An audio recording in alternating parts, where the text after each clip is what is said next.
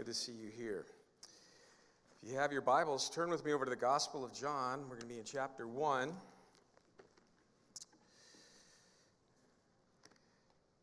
want to talk about, I've titled this message, I've given it a title, The True Light, or The True Light of Christmas. Lori and I were driving last night, and we were going past that neighborhood in Brea that has a lot of people driving through it. I chose not to drive through it. But they're there to see Christmas lights. How many of you guys put up Christmas lights around your house? All right, there's a lot of us here that do that. How many of you are that one neighbor that leaves them up too long? Just leave, you leave them up. Yeah, you're that neighbor. Don't be that neighbor. But I was reading an article on Christmas in America and knowing where I was going in my study as well. But it says that like more than 150 million light sets are sold to Americans each year. More than 80 million homes decorate them as such. And then the article went on to talk about this one family that has set the Guinness Book of World Records for the most lights on their house. I think we have a picture of it here. I thought it'd be cool to see this. But 720,000 lights. Can't quite see it, but trust me, there's 720,000 lights up there. I've counted them. They are there. And they even had a joke. You guys like my joke last week? It was a good joke, yes. But it was a joke about a man and his dog. His dog, conveniently at Christmas time, ate about 5 feet of the Christmas light strand. And so he took his dog to the vet and waited there patiently in the waiting room. And the vet finally came out with a big smile. And he goes, "You're really going to, like what I have to say?" And he goes, "What's that?" He goes, "Well, I was able to, remove the lights from your dog, and I know you'll be really happy about that," and your dog was delighted. So I thought that was a great joke as well. My staff laughed a lot harder than you guys did. I thought I'd try this out on them first. But today we want to talk about the true Christmas light. It's not found in the Guinness Book of World Records. It's found in God's Word. Chapter 1. In the beginning was the Word, and the Word was with God, and the Word was God. He was in the beginning with God. And all things were made through him, and without him nothing was made that was made. In him was the life, and the life was the light of men. And the light shines in the darkness, and the darkness did not comprehend it. There was a man sent from God whose name was John the Baptist. This man came for a witness, to bear witness of the light, that all through him might believe. He was not that light, but was sent to bear witness of that light. That was the true light, which gives light to every man coming into the world. Oh, he was in the world, and the world was made through him, and the world did not know him. He came into his own did not receive him. But as many as received him, to them he gave the right to become children of God, to those who believe in his name, who were born not of blood, nor of the will of the flesh, nor of the will of man, but of God. Then in verse 14, and the Word became flesh and dwelt among us. And we beheld his glory, the glory as of the only begotten of the Father, full of grace and truth. So we'll focus this morning on two words, life and light. And both of those words are used in relation to Jesus himself. It's part of the Christmas story. In an interesting world where most of us and our communication comes through computers and through smartphones, Christmas seems to be that one time a year where we still get like written letters and cards from people. And most of the Christmas cards, Lori and I sit down, we look at them, we read them. So thank you, by the way, for all that you send to the church and to us. We enjoy them. But as we look at them, I think you might look at them the same way. They seem to fall into a couple of categories. One, there's a real focus in Christmas cards these years on the family that sent them, right? There's a picture of them. It's taken somewhere. We've got that picture. You saw it here. It's just kind of part of the Christmas traditions these days. And we always kind of put some sort of scripture in there, and we put, the Merry Christmas thing in there, but we really highlight our family. And then there's the other side of it, too. We got another side of those where there's no family pictures. It's just something focusing on the first family, you might say. It's the manger. It's the trough. It's baby Jesus. It's his two parents. It's even sheep and donkeys and camels and wise men and shepherds and a star. And all of that is important. It's important enough and significant enough for both Matthew and Luke to pen down all of those details that surround the birth of Jesus.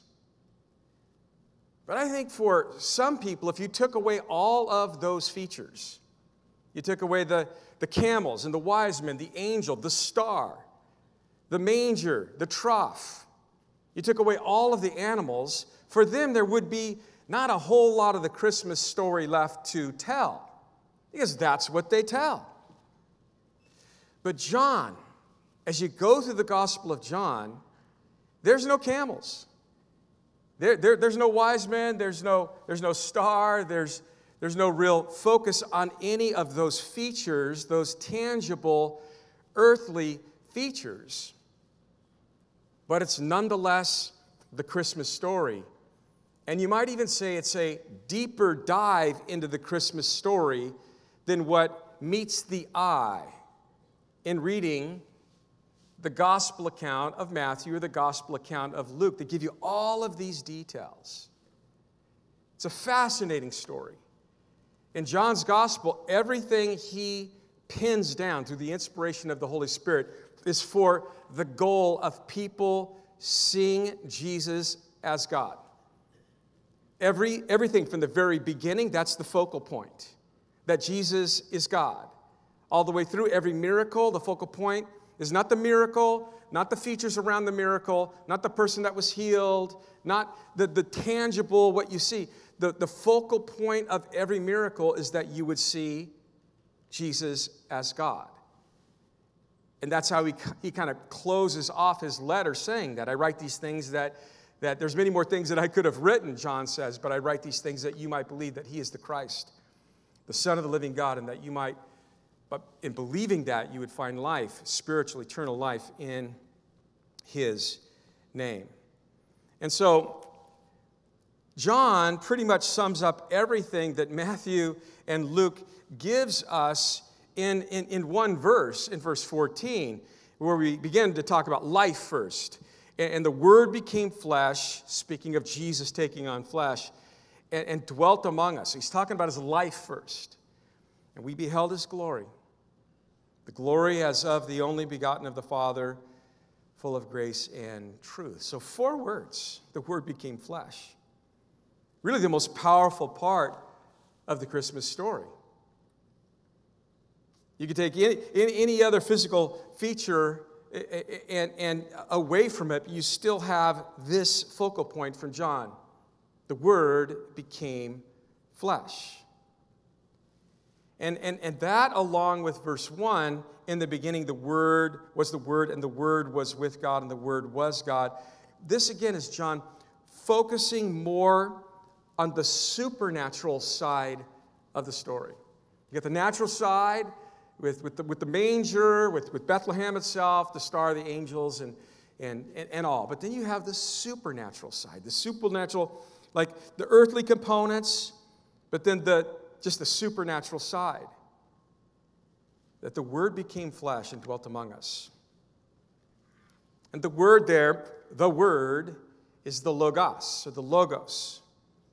In the Greek mind, the word logos referred to a creative force, the most powerful force in the universe, the sustainer of order, the source of wisdom, the source of intelligence. When the Greek mind began to try and understand creation, the universe and whatnot, they knew that that there was something that created all of this, but they attributed it to this force. To the Greeks, logos referred to a non-personal force, not a creature or a being that takes on a form. It's the kind of view that many evolutionists have today. They believe that, we have a universe. It involves some sort of intelligent design. They attribute the origin of the development of that universe or our universe to some kind of impersonal creative force. They even call it intelligent design. And some do go a bit farther and believe that God is that force. There's a God out there, that intelligent design, that force. There's a God out there, but they do not believe that God could be known. But John says, yes, hold on. The Word, the Logos, the creative force that formed the universe and sustains the universe, the source of all wisdom and intelligence, is God. In the beginning was the Word. The beginning in John's Christmas story goes way beyond Jesus' birth in Bethlehem 2,000 years ago. In the Greek mind, again, Logos referring to that creative force. He is reaching to a time before creation where everything began. And he says, before creation, he, the Word, in reference to Jesus, the Logos, already was. In the beginning, he. In the beginning was. In the Hebrew, in the beginning was, is am I.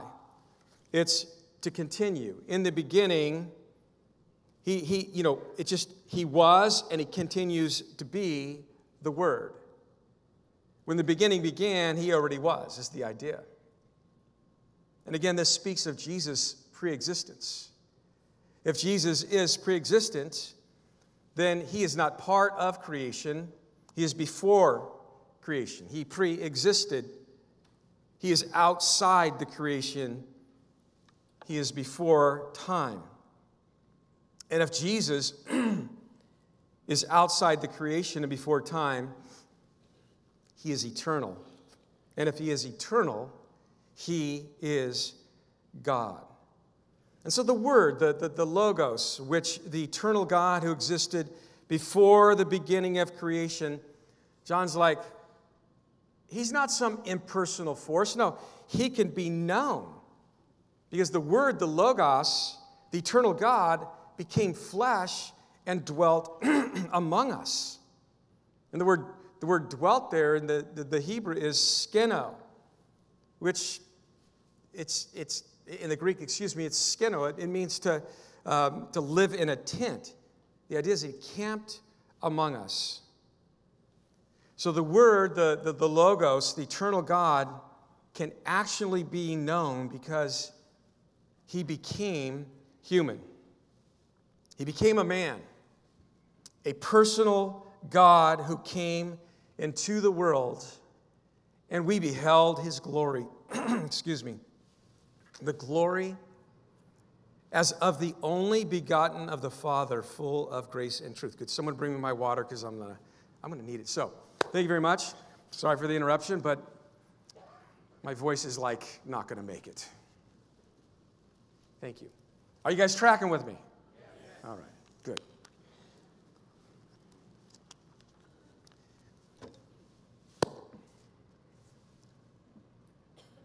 John's like, we knew him. We encountered him. We beheld his glory, the glory of the only begotten of the Father, full of grace and truth. When he lived his life down here on earth, that's who he was. This is what we sing about when we sing Charles Wesley's hymn, Hark the Herald Angels Sing, that veiled in flesh, the Godhead see. Hail the incarnate deity, pleased as man with men to dwell, Jesus our Emmanuel.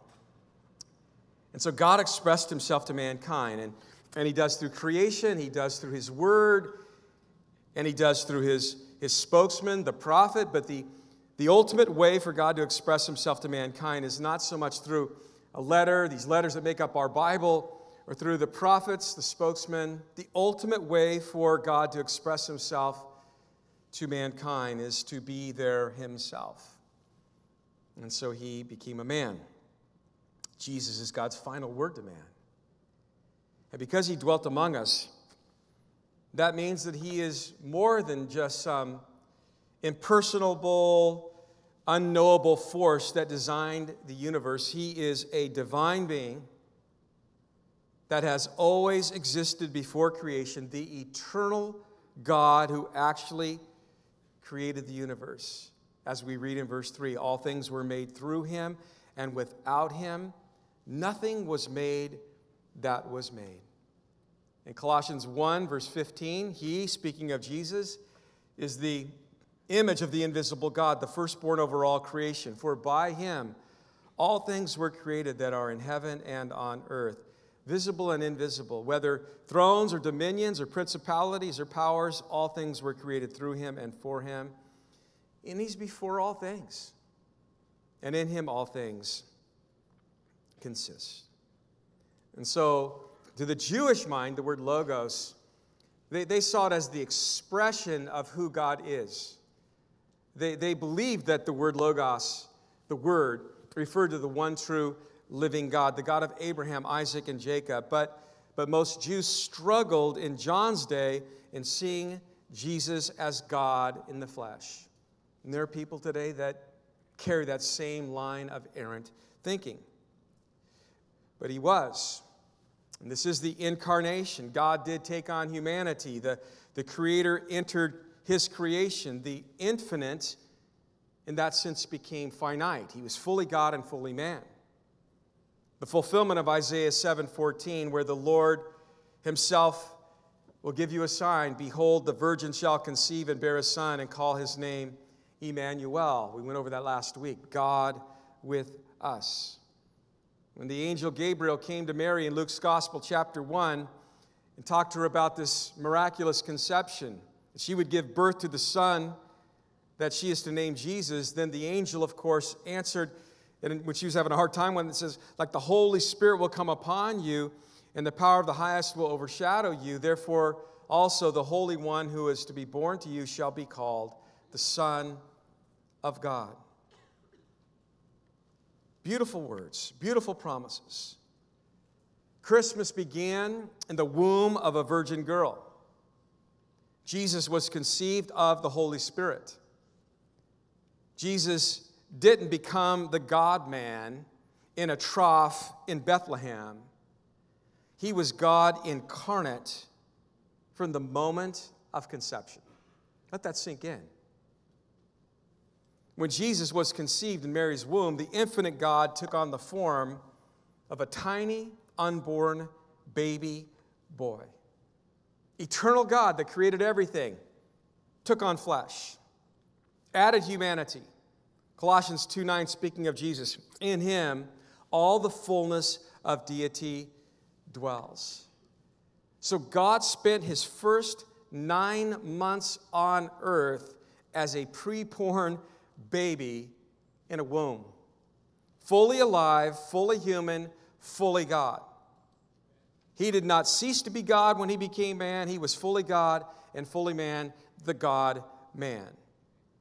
He added manhood, but he did not subtract deity. We beheld his glory, John says, the glory as of the only begotten of the Father.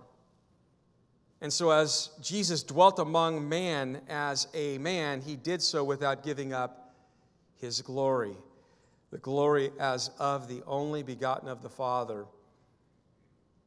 God who is love and has always been a God of love was now wrapped in human flesh. The love of God now beat in a human heart.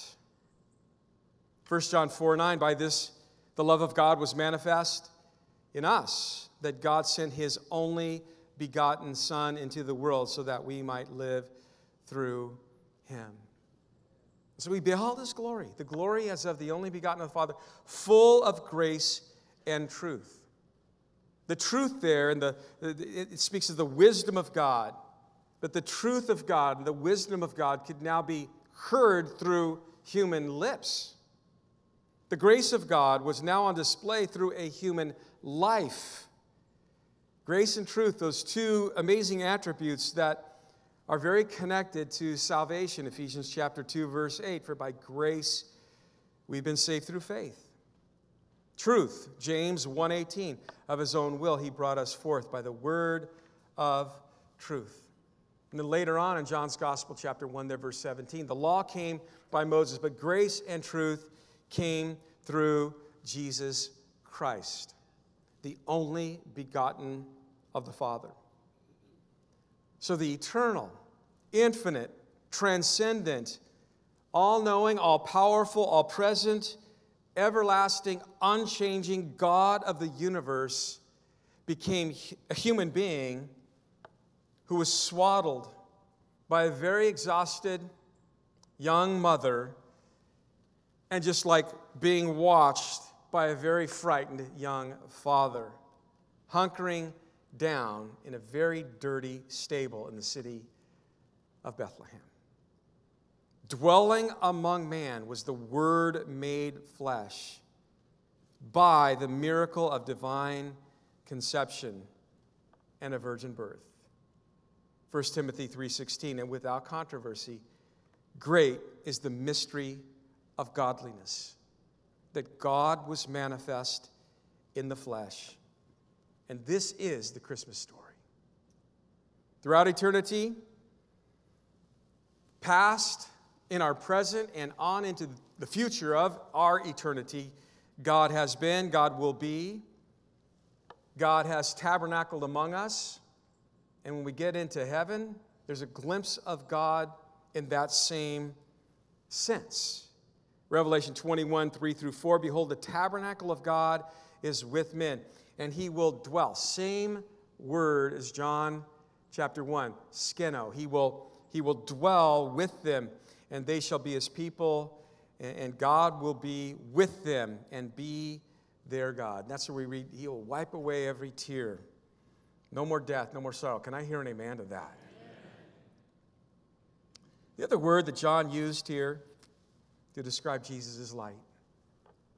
In him was life, and 4 and 5, and the life was the light of men. And the light shines in the darkness, and the darkness, though, did not comprehend it. So, over and over, we see the reference to God as light throughout the Old Testament. There's this amazing word that's used. It's the word Shekinah. And it basically describes like the presence of God. The blazing light is the word, just trying to describe the presence of God. We see that with Moses. We see that, when he showed up at the tabernacle. God showed up there at the tabernacle. When he showed up in the temple, when he led them by the pillar of fire by night and by that cloudy light, during the day. And in him, Jesus was life, the manifestation of God's life, and the life was the light of men. The idea is the manifestation of God's life shines through Jesus to a very dark, sinful world. The light shines in the darkness, verse 5.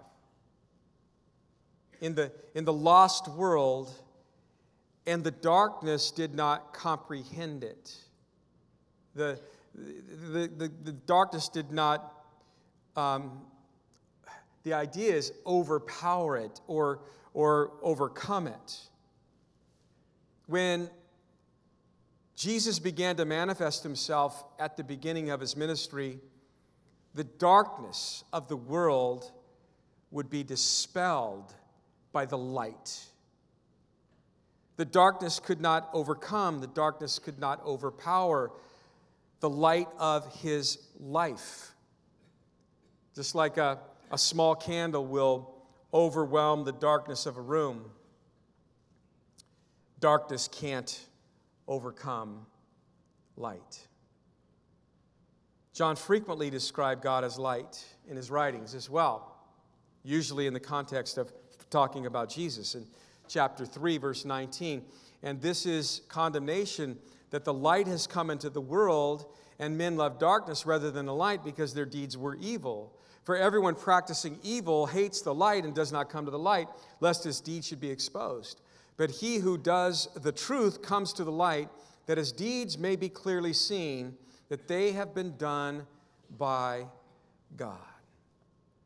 Later on, as John writes, that amazing book of Revelation on the Isle of Patmos, he says in chapter 21, verse 22, "But I saw no temple in it, for the Lord God Almighty and the Lamb are its temple. The city had no need of the sun or of the moon to shine for it, for the glory of God illuminated it. The Lamb is its light, and the nations of those who are saved shall walk in the light." You know, we walk into almost any dark room and we're like, we need some light. But if you walked into just any dark room and put on even just the light on your phone, that light is going to conquer that darkness. And what a great metaphor, what a great picture to assign to God. And maybe we'll get to heaven and we'll be like, you know, it's just an amazing thing, but the light throughout eternity, what allows illumination and what allows us to see whatever eternity is, will be God himself. That's just an amazing thing to think through. Light is a single term that captures the essence of God's nature. It represents his holiness, his purity. In 1 John 1:5, John says that God is light and in him is no darkness at all. And so what does that mean? That God is, he's all good. There's nothing bad. He's all pure. There's nothing impure about him. He is right. There's nothing wrong about him. He is truth. There's nothing false about him. He is holy. There's nothing unholy about him. He is completely righteous. There's nothing unrighteous about him. There's no dark side of God. There's nothing negative about God. God is light. And this is a very profound statement to make in a culture in which the pagan gods of the Greeks and the Romans were seen as very much imperfect and very much dark and very much cruel. They would pale in comparison to the one true God who is life and light. And this is vitally important, because without his light of purity and holiness in our lives, we would dwell in constant spiritual darkness. It is a simple fact that in the physical world as well as in the spiritual world, that darkness can't continue when it encounters light. Light always dispels darkness. In John's Gospel in chapter 8, Jesus was up on the Temple Mount, and following the week of Tabernacles, it was a long celebration, and standing in front of thousands who would gather around that area were these 4 large candelabras. They were huge. They were as tall as the city walls. All week, these massive flames would leap out of the top of these torches and illuminate the whole temple and much of Jerusalem. And it was a reminder to them. It was a reminder of God being the light that led the people through the wilderness. And so at the end of the week, next to those charred giant torches, Jesus goes, he raises his voice above the crowds that would have been there, and he says this in John chapter 8, verse 12.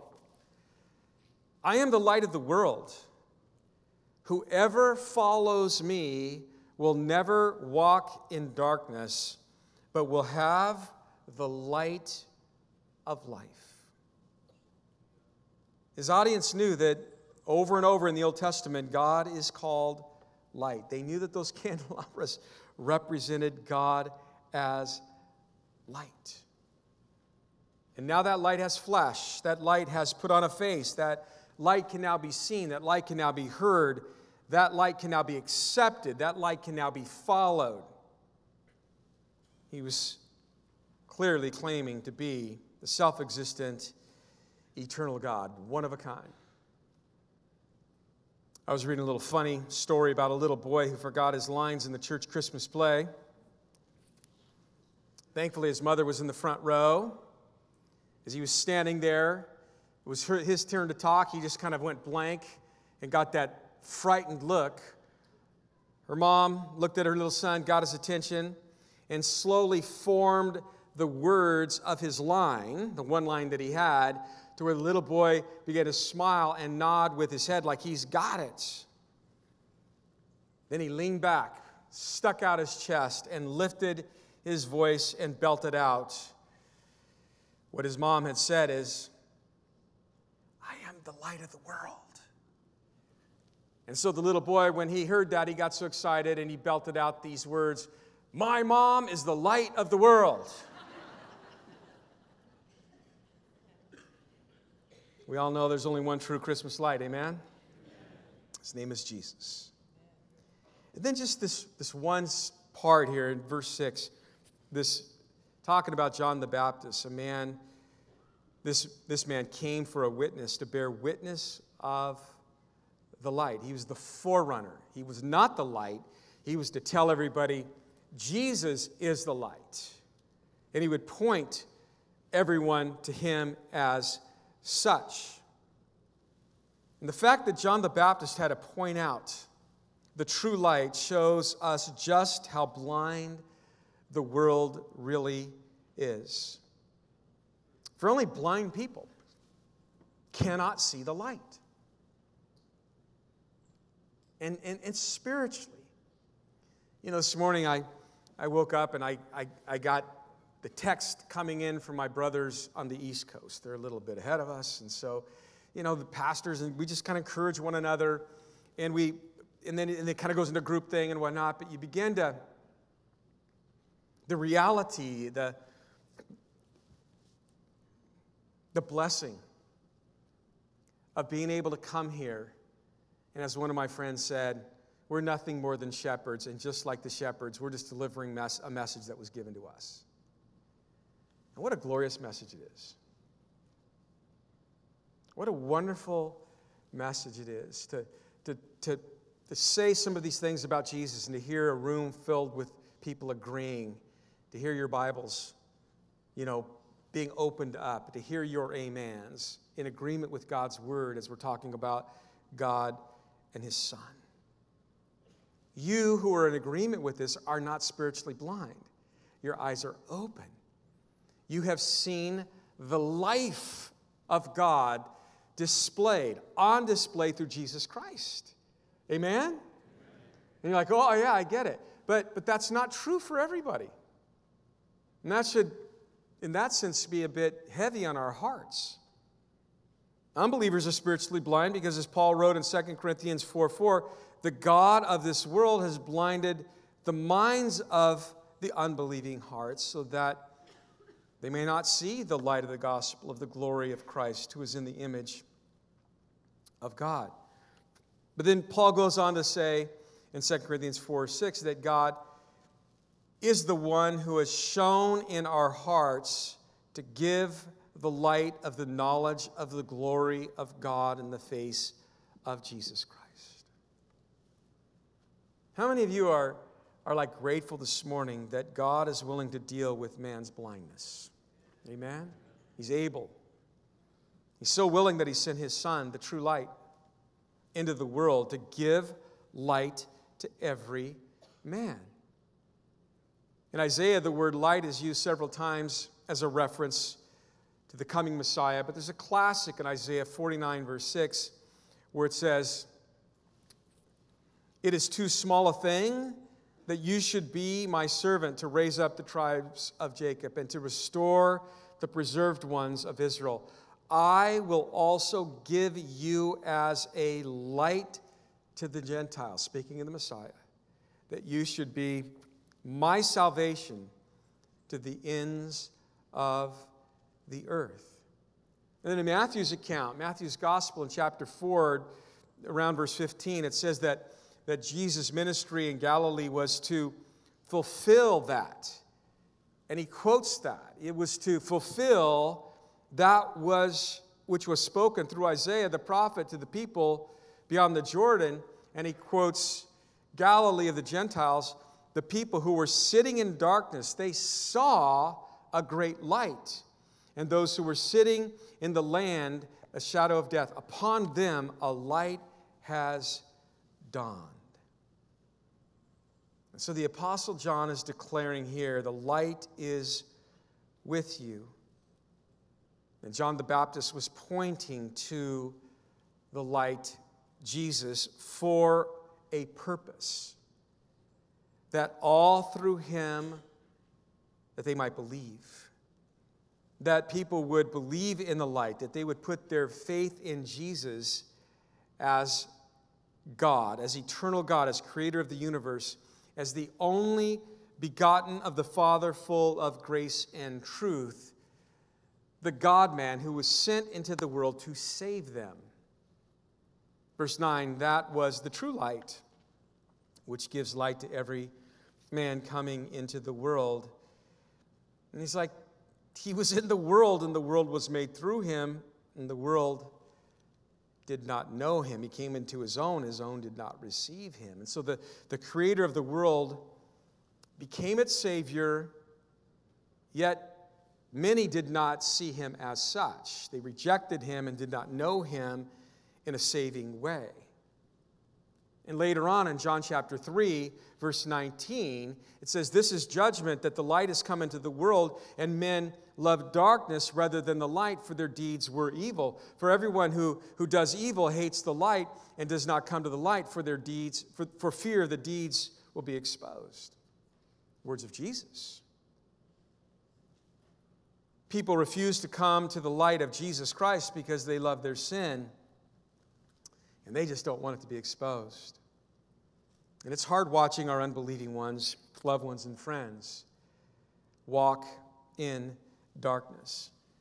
And we know what's behind it, as we just read. The god of this world, Satan, has blinded their minds. They actually love the darkness, and they want nothing to do with the light. They actually hate the light. And that's not the case with everyone, because he says in verse 12, and I love how we move into this, but as many as receive him, to them he gave the right to become children of God, to those who believe in his name, who were not born of blood, nor of the will of the flesh, nor of the will of men, but of God. The world's hatred of God and rejection of Christ in no way overrules or frustrates God's plan. Talk about grace. I love that song, Amazing Grace, how sweet the sound that saved a wretch like me. I once was lost, but now I'm found. But now I see. Amen. Because of God's grace, we are saved. Because of God's grace, people continue to be saved. Jesus accepts those who receive him as their personal Lord and Savior. John 3:15, whoever believes in him should not perish, but have eternal life. Those who receive him, to them he gives the right to become children of God. And this is evidence. This is more evidence to Jesus being God. You might even look at the first part of this chapter and go, wow. The first evidence that we saw, just for the deity of Christ, is that he made the world. He was seen there in verse 3, all things were made through him, and without him nothing was made that was made. Verse 10, the world was made through him. He brought everything, every material thing, you might say, that exists into existence. But now we read, kind of interesting, as many as received him, to them he gave the right to become children of God, to those who believe in his name, who were born not of the blood. It's not something they've done or the will of man. It's not something some other man has done, but it's a work of God. And so God creates the universe. Jesus is God. The next form of evidence for the deity of Christ has to do with creation as well, but this time it's not the material creation of the world. It's spiritual creation. Only God can save. People that received him became children of God, and to become children of God, they were born of God. That is a creative process. Jesus, the creator of the material universe, is also the creator of his own family through spiritual regeneration, a spiritual birth process that God alone can do. We were born not of flesh, nor of the will of the flesh, the will of man, but of God.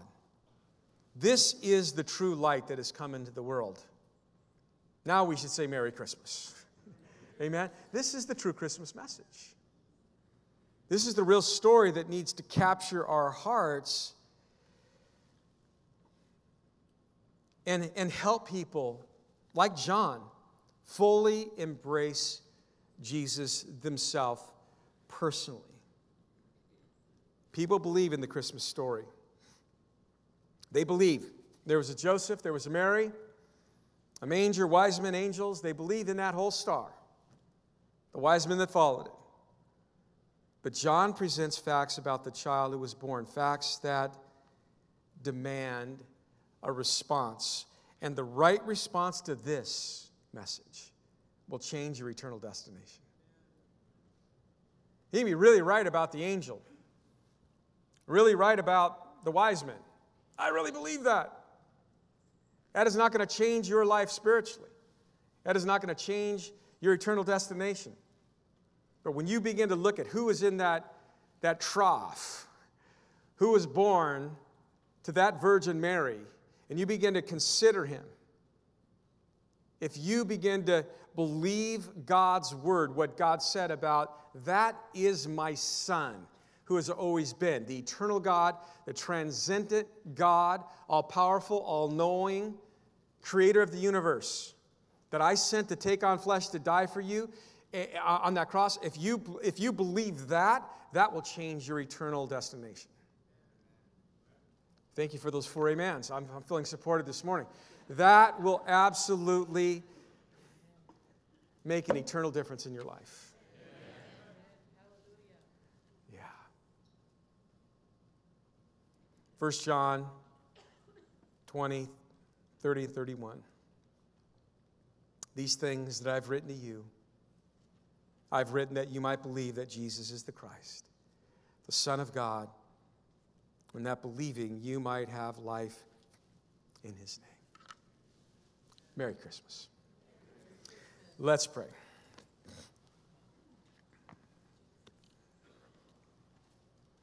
Lord, there are so many things to be in wonder about this time of year.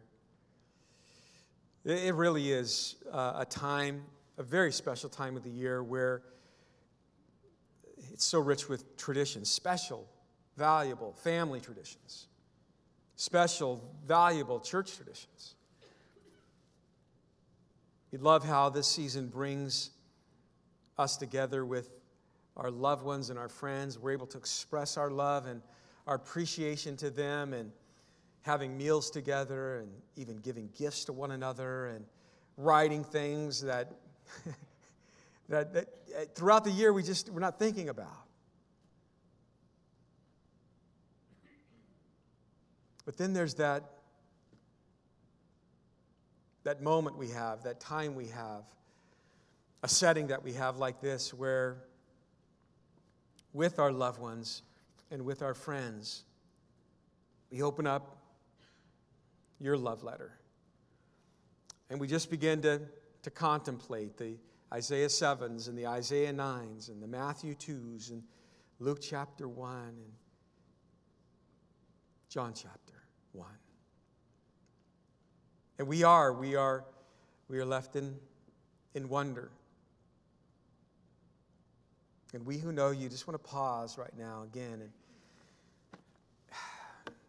thank you. Thank you for taking on flesh. You know, I don't know that the phrase happy birthday is enough. But thank you for being you, for taking on flesh, for the purpose, with us in mind, with a cross in mind, with saving us. in mind. Greater love has no one than this. You said it. Than to lay down their life for their friends. And you said, you're my friends. So thank you, Lord, for being that life and light.